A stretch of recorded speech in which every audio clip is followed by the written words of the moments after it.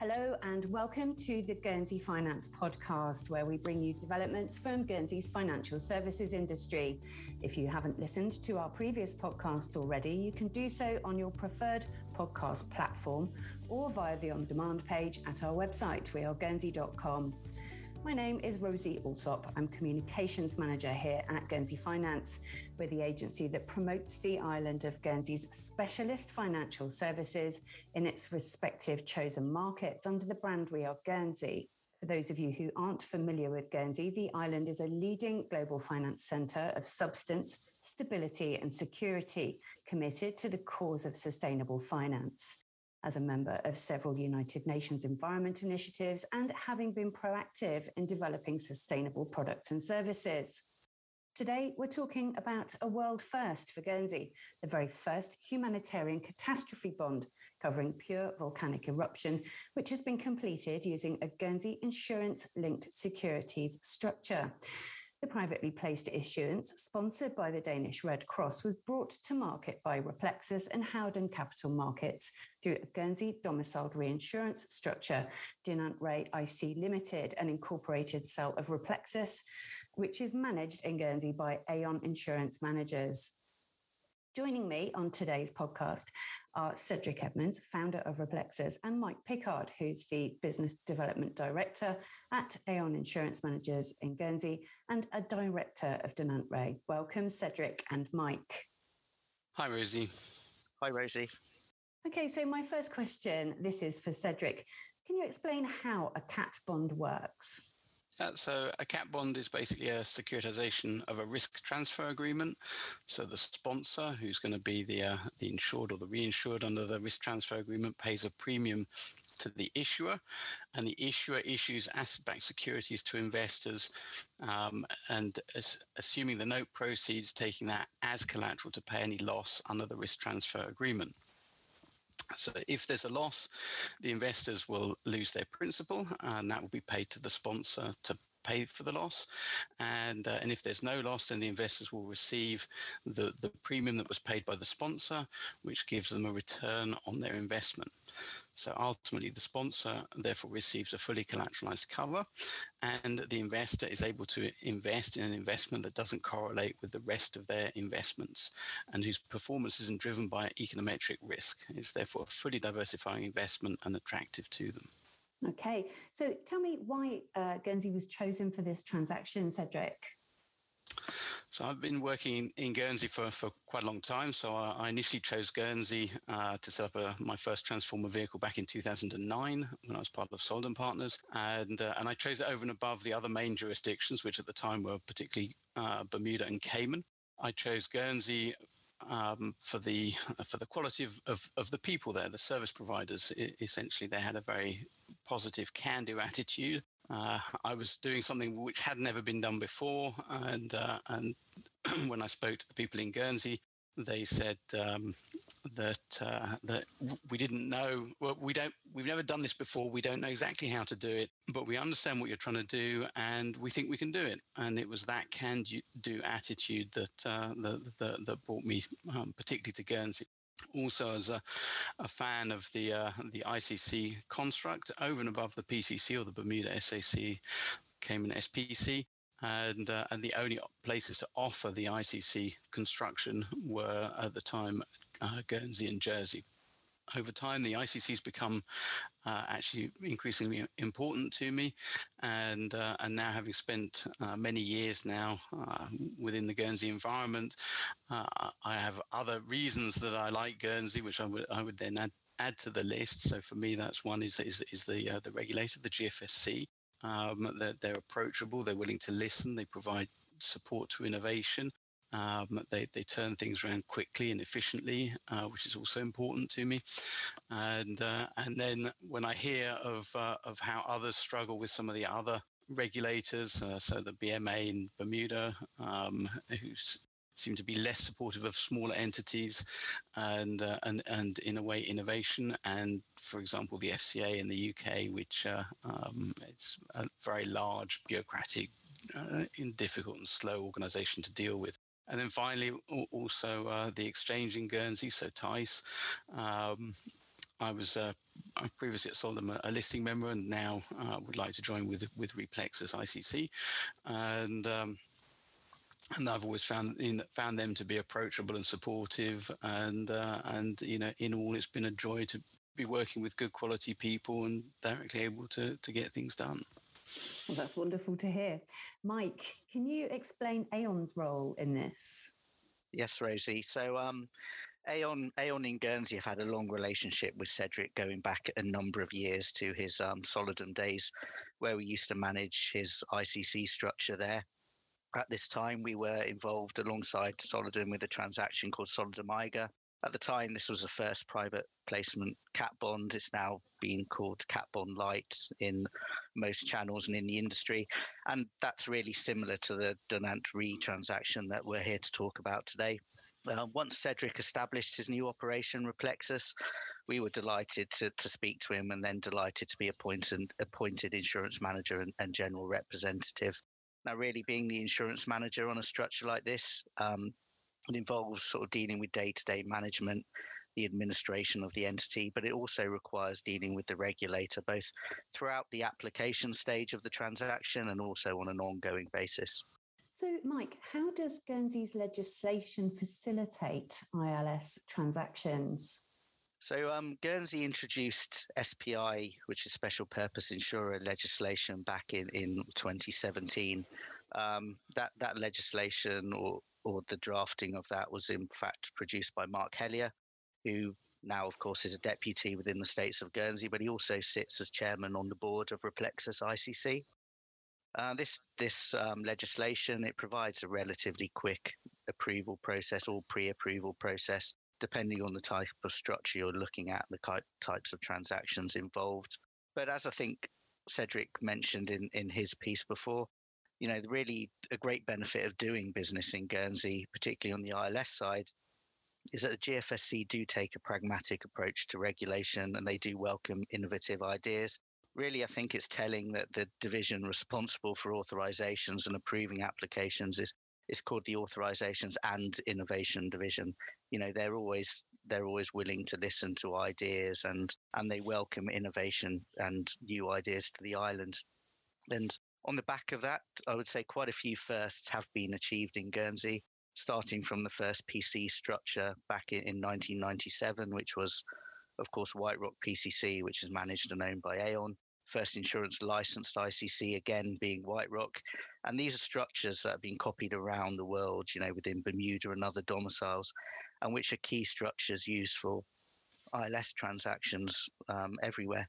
So I think I mentioned before the first Cat Bond Light being Solidum Eiger through Guernsey.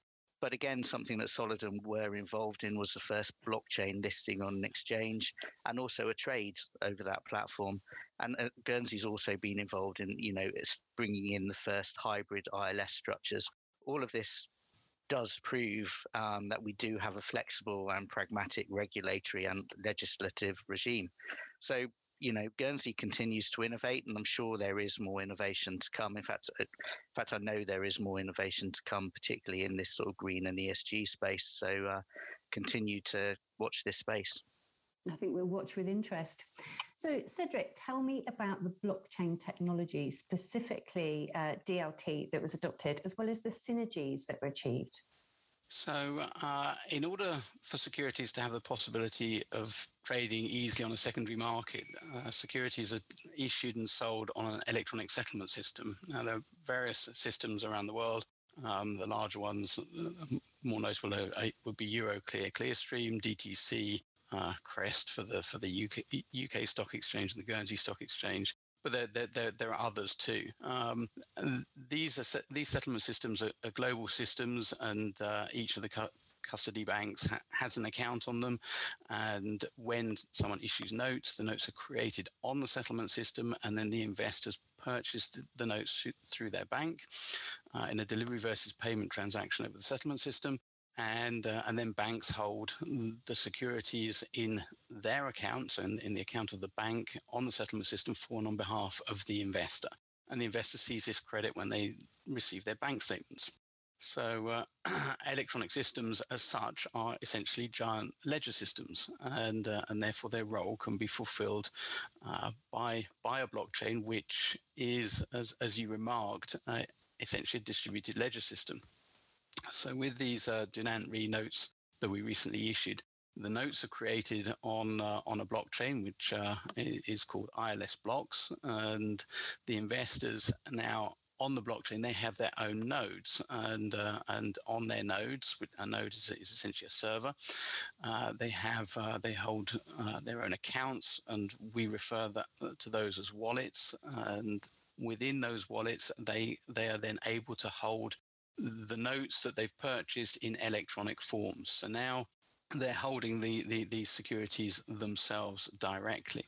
So the synergies that this creates is initially it's a cost synergy. So banks are costly, and using the normal settlement systems, it's a costly process to settle securities, particularly for syndicated issuances, and now the investors, as I said, they hold the securities themselves on their own nodes, on their own servers, and that means they don't have to hold them through a bank. So they can then save on custody fees. Typically, custodial accounts at banks charge a fee based on the amount of securities they hold, and to the extent that the investors are not holding securities with the bank, they save on that cost. Also, given that the investors, the typically now funds that invest in these securities, have the access to the system themselves, they are able to set up trades, secondary trades, on their own node on the blockchain. It's very similar to using an online banking system, so very simple to do. And those trades, once they're entered, they execute directly on the blockchain. So then it reduces a lot of back office costs on the one side, but also is much less error prone. So the portfolio managers are able to do it. They know what they're agreeing, and they're able to enter it directly themselves onto the system, and then the trade occurs and is confirmed by the blockchain. So my next question is for both of you, but Cedric, if you would like to answer first, how do you think this market will play out in future? So when I look at the ILS market, it's essentially divided into two. So you've got the collateralized reinsurance market and the so-called 144A market, the full-blown cat bond market, for want of a better term. And both of these are in the region of 40 to 50 billion in size. Now, over the last few years, investors have been happy investing in across both markets. So there were advantages to each. However, looking at last summer through autumn, investors started to change their wishes and became less happy with collateralized reinsurance and more happy investing in UCITS funds and more liquid fund structures. So part of this was as a result of late reporting of losses and just the breadth of coverage. So cat bonds tend to offer narrower coverage. With the collateralized re, because of the nature of the risk assumption and the illiquidity of them, it results in something called side pocketing, and that means that when you don't know how a position is going to be and it's illiquid, you can't price it, it goes into a so-called side pocket. That position is moved from the main fund into a side pocket, and at that point investors can't exit it. So they can exit their holdings of the main fund, but they can't exit their holdings of the side pocket. And that investors don't like. Fund managers themselves also don't particularly like side pockets because they can't charge fees on the funds in the side pocket as well. So so in order to try and remove this problem, we need to try and change collateralized reinsurance into a more liquid format. So my goal would be to try and move as much collateralized reinsurance to securities in the format of the Dinant Re issue, and to have them in liquid transferable form. So in a similar way to the 144A market, the full cap bond market. And to create a secondary market to have people be able to price them and trade them, settle them amongst themselves. In a similar way to the Dinant Re, these securities would receive price marks. So Dinant Re has price marks on a weekly basis for investors, and then at that point, the need for side pockets goes away, and it brings other possibilities as well, where people can trade in essentially distressed securities. So all of these efficiencies that the Replexus structure and the ILS blocks allows it to be done at a fraction of the cost of the 144A market, whilst attracting still most of the benefits.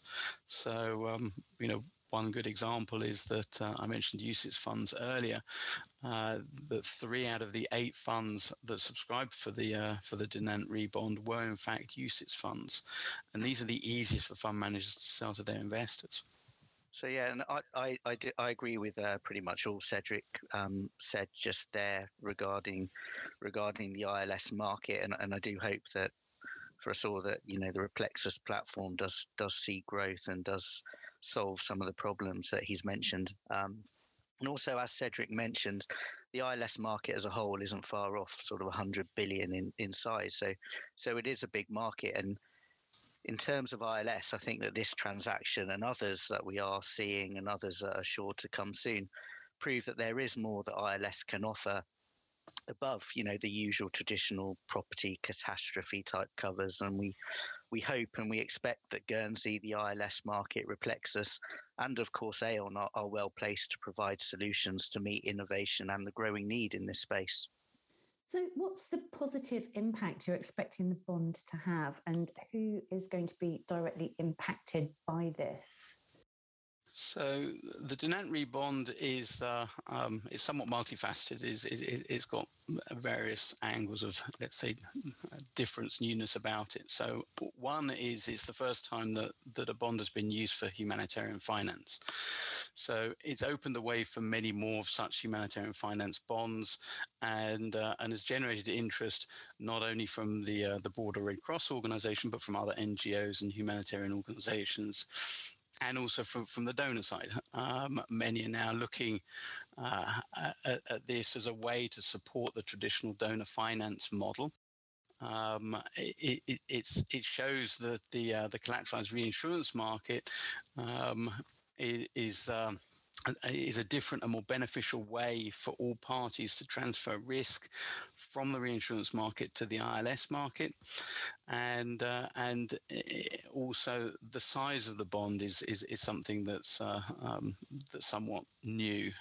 The typical 144A market works on a multi-year basis, so bonds of typically 3-4 years in duration and of 100 million upwards.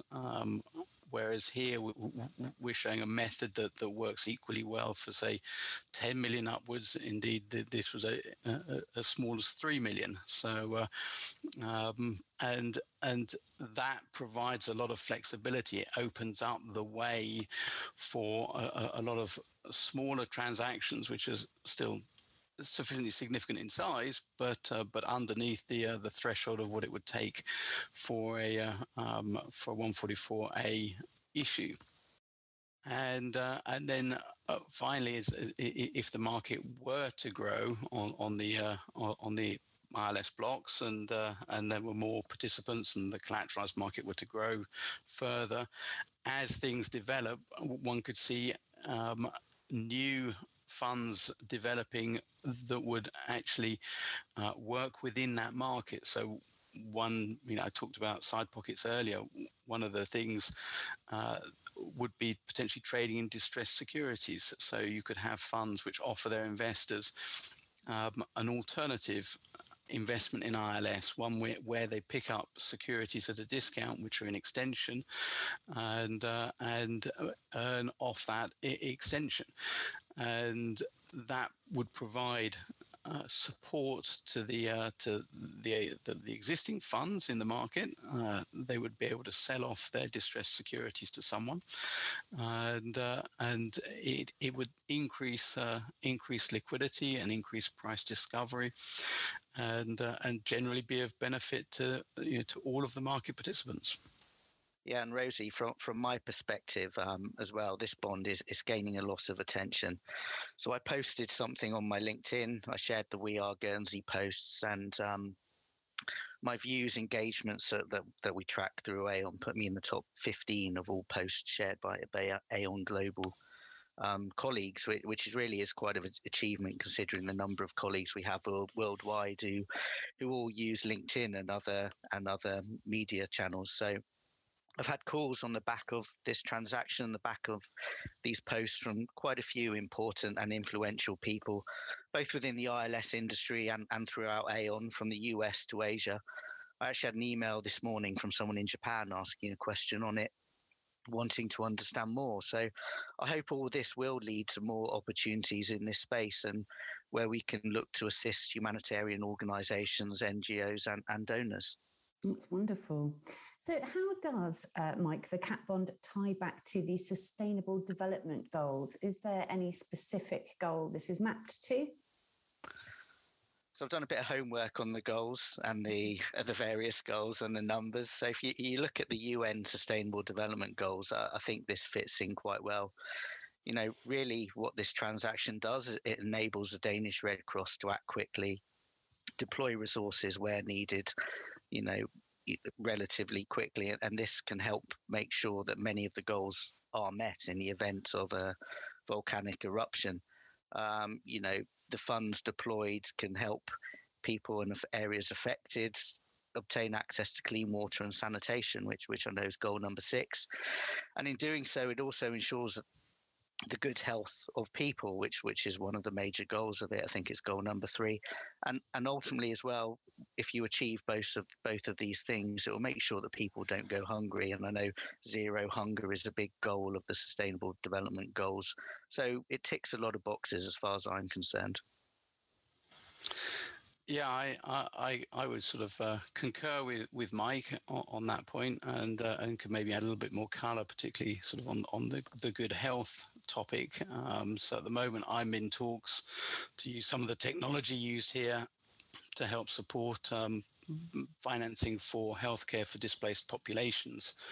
So again, the goal will be to more efficiently bridge donor finance, bringing it to where it's needed on the one side, but also where possible to transfer some of the peak tail risk for certain events to the capital markets using parametric triggers, much in the same way as this bond has worked. Are there other potential humanitarian causes this structuring could work for? And where are you hoping it will lead to next, Cedric? So, as I mentioned earlier, I think it's the Dunant Re issues open people's eyes as to what's possible. It's broadened their horizons, and I'm aware of certain conversations that are happening within the humanitarian organizations, such as the Red Cross, but also with others. It's early days. It's only recently been announced, and they're coming to grips with it and to see what it is. But I really feel that as they understand it and as they see how it could be applied within their own spheres, maybe not quite in the same way, but how they can use this as a way to leverage donor finance and to solve the issues that they have. This is exactly where it's going to go. I can't tell you. The humanitarian space isn't directly my space, but I'm sure that people will pick it up and will take it forward, and it will move. It'll follow a path, a natural path, let's say, which where it will solve problems, and I think we'll see many more of these sorts of transactions come to market in the coming years. What's the link between the Danish Red Cross and the ILS industry? How did the conversation with Adam Bornstein come about? Well, the Red Cross didn't really have a direct link to the ILS market initially. So they had a problem, which was essentially the funding gap. So the funds they had available through donor financing and what they need today, and when they look to the future, that they realized that they needed other ways to support their financing. And what they did was they set up an innovative finance team, and that was it was a decision for the entire Red Cross, so the ICRC, and the Danish Red Cross offered to sponsor that, hiring the people, paying the salaries, which is why the Danish Red Cross is leading the transaction. And they hired Adam Bornstein, and he knew of ILS, and he was the one that essentially came up with the concept of the volcano bond. So in the summer of 2018, it was Steve Evans at Artemis suggested to Adam that he contact me, and then in the autumn of 2018 we had the first, if you like, the kickoff meeting, the initial meeting with the group, which included Mitiga, the modelers, and myself, other investors, and Adam and various other people from the Red Cross, and that's when the plan was hatched, and the result is now the issue of the volcano cat bond. So, looking at the process of funding disaster relief, what are the issues the cat bond is trying to alleviate, Mike?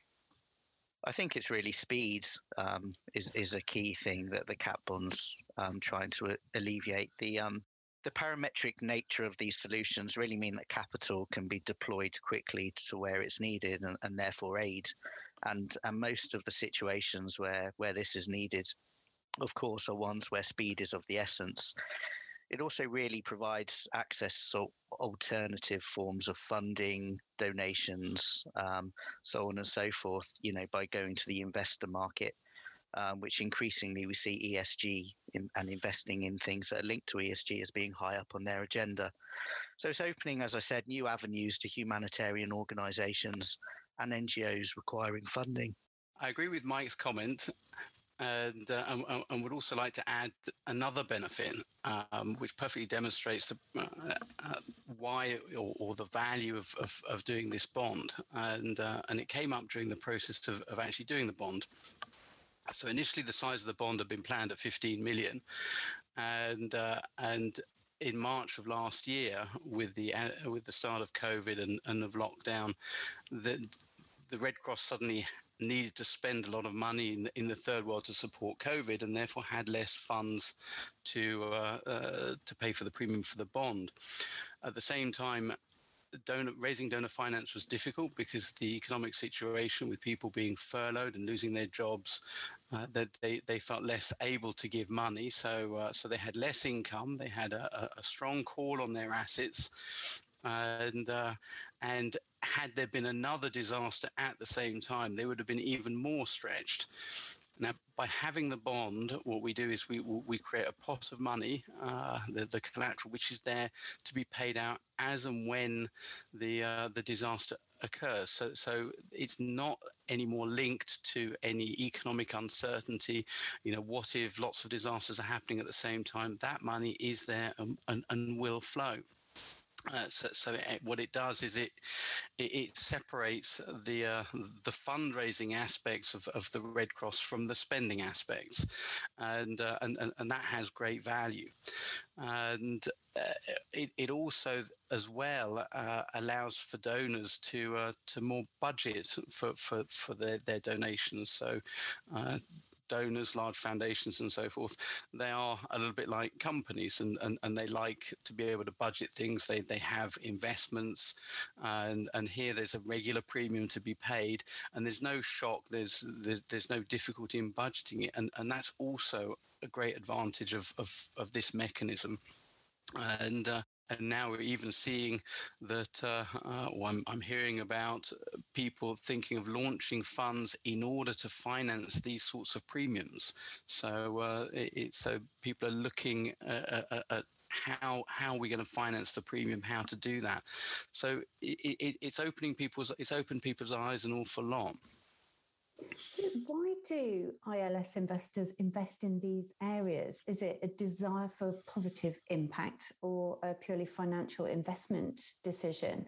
And how does it tie in with secondary marketing trading among ILS investors? So there's certainly an element of the positive impact and the desire to be able to invest in ESG investments on the fund side, and to be able to sell that to their investors as well, that they are investing in ESG. But a positive return is ultimately their raison d'être. It's why they're there. They're there to make a positive return for their investors. So in a way, it's both. ESG has obviously become very important to the end investor, and when fund managers are selling their ILS funds, they want to show that they are ESG compliant, and that their investment ticks the ESG box, and by purchasing and holding these sorts of securities, it most certainly does that. So there you have it. Guernsey's leadership and innovation across ILS, technology and sustainable finance make it the jurisdiction of choice for this type of bond issuance, providing investors with the opportunity to support NGOs responding to different types of catastrophe risk. I'd like to thank my guests, Cedric Edmonds and Mike Pickard, for their insights today. And thanks also to you for tuning in. To find out more about Guernsey and its specialist financial services sector, head over to our website at weareguernsey.com. And to listen to more podcasts of this nature, check out the We Are Guernsey podcast on your preferred podcast platform. Until then, it's goodbye from Guernsey.